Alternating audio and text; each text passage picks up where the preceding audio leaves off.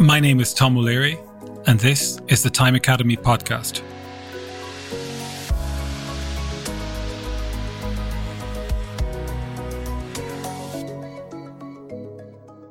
Today, we are talking about making the world too small.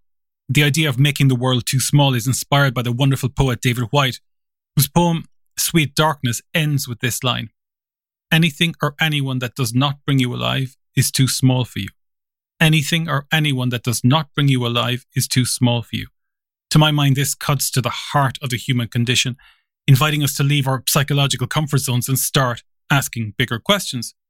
The poet is in essence reminding us that there is always a bigger picture, more exciting work we might be doing, bigger stages we might be playing on. In the busyness of work and life, there can be a tendency to get stuck in tunnel thinking, where our vision is limited to a small band of light and we give ourselves little opportunity to see those bigger pictures. Unless we slow down long enough to leave the tunnel and get different perspectives, how do we even know if what we're doing actually matters, or if we're answering the right questions? Indeed, if we're spending most of our time in the tunnel, what else aren't we seeing? What opportunities are being missed? What conversations aren't being had? Many of the conversations I have with clients, and indeed often family and friends, are around how they are making their worlds too small. In some cases, this may be due to some misplaced sense of humility and seeking to hide one's light. I'll put my hand up on this one. I've definitely been affected by that as a legacy of the values with which I was raised, as if the world cares that much about any of us or about me. In most cases, however, it's simply that we're not asking ourselves the right questions or looking in the right places. And yet, there are events in life that bring us face to face with the smallness of our worlds. Recurring examples are bereavement, sickness, and indeed retirement. Take the case of Maria, who worked in a very senior role in her organisation. Over decades, she put her life and soul into her job to the detriment of her relationships with herself and with those close to her. And when the question of what does retirement look like was raised, it was clear that retirement didn't exist in Maria's world. That was a conversation she wasn't willing to have. Shortly afterwards, she got news that she was effectively being forced into retirement. Her world imploded because she had been making it too small.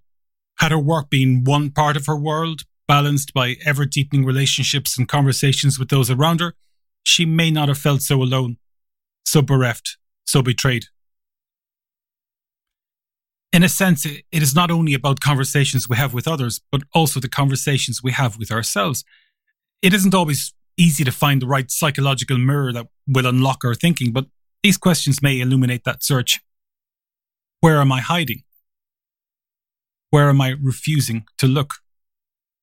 What questions do I not want to ask?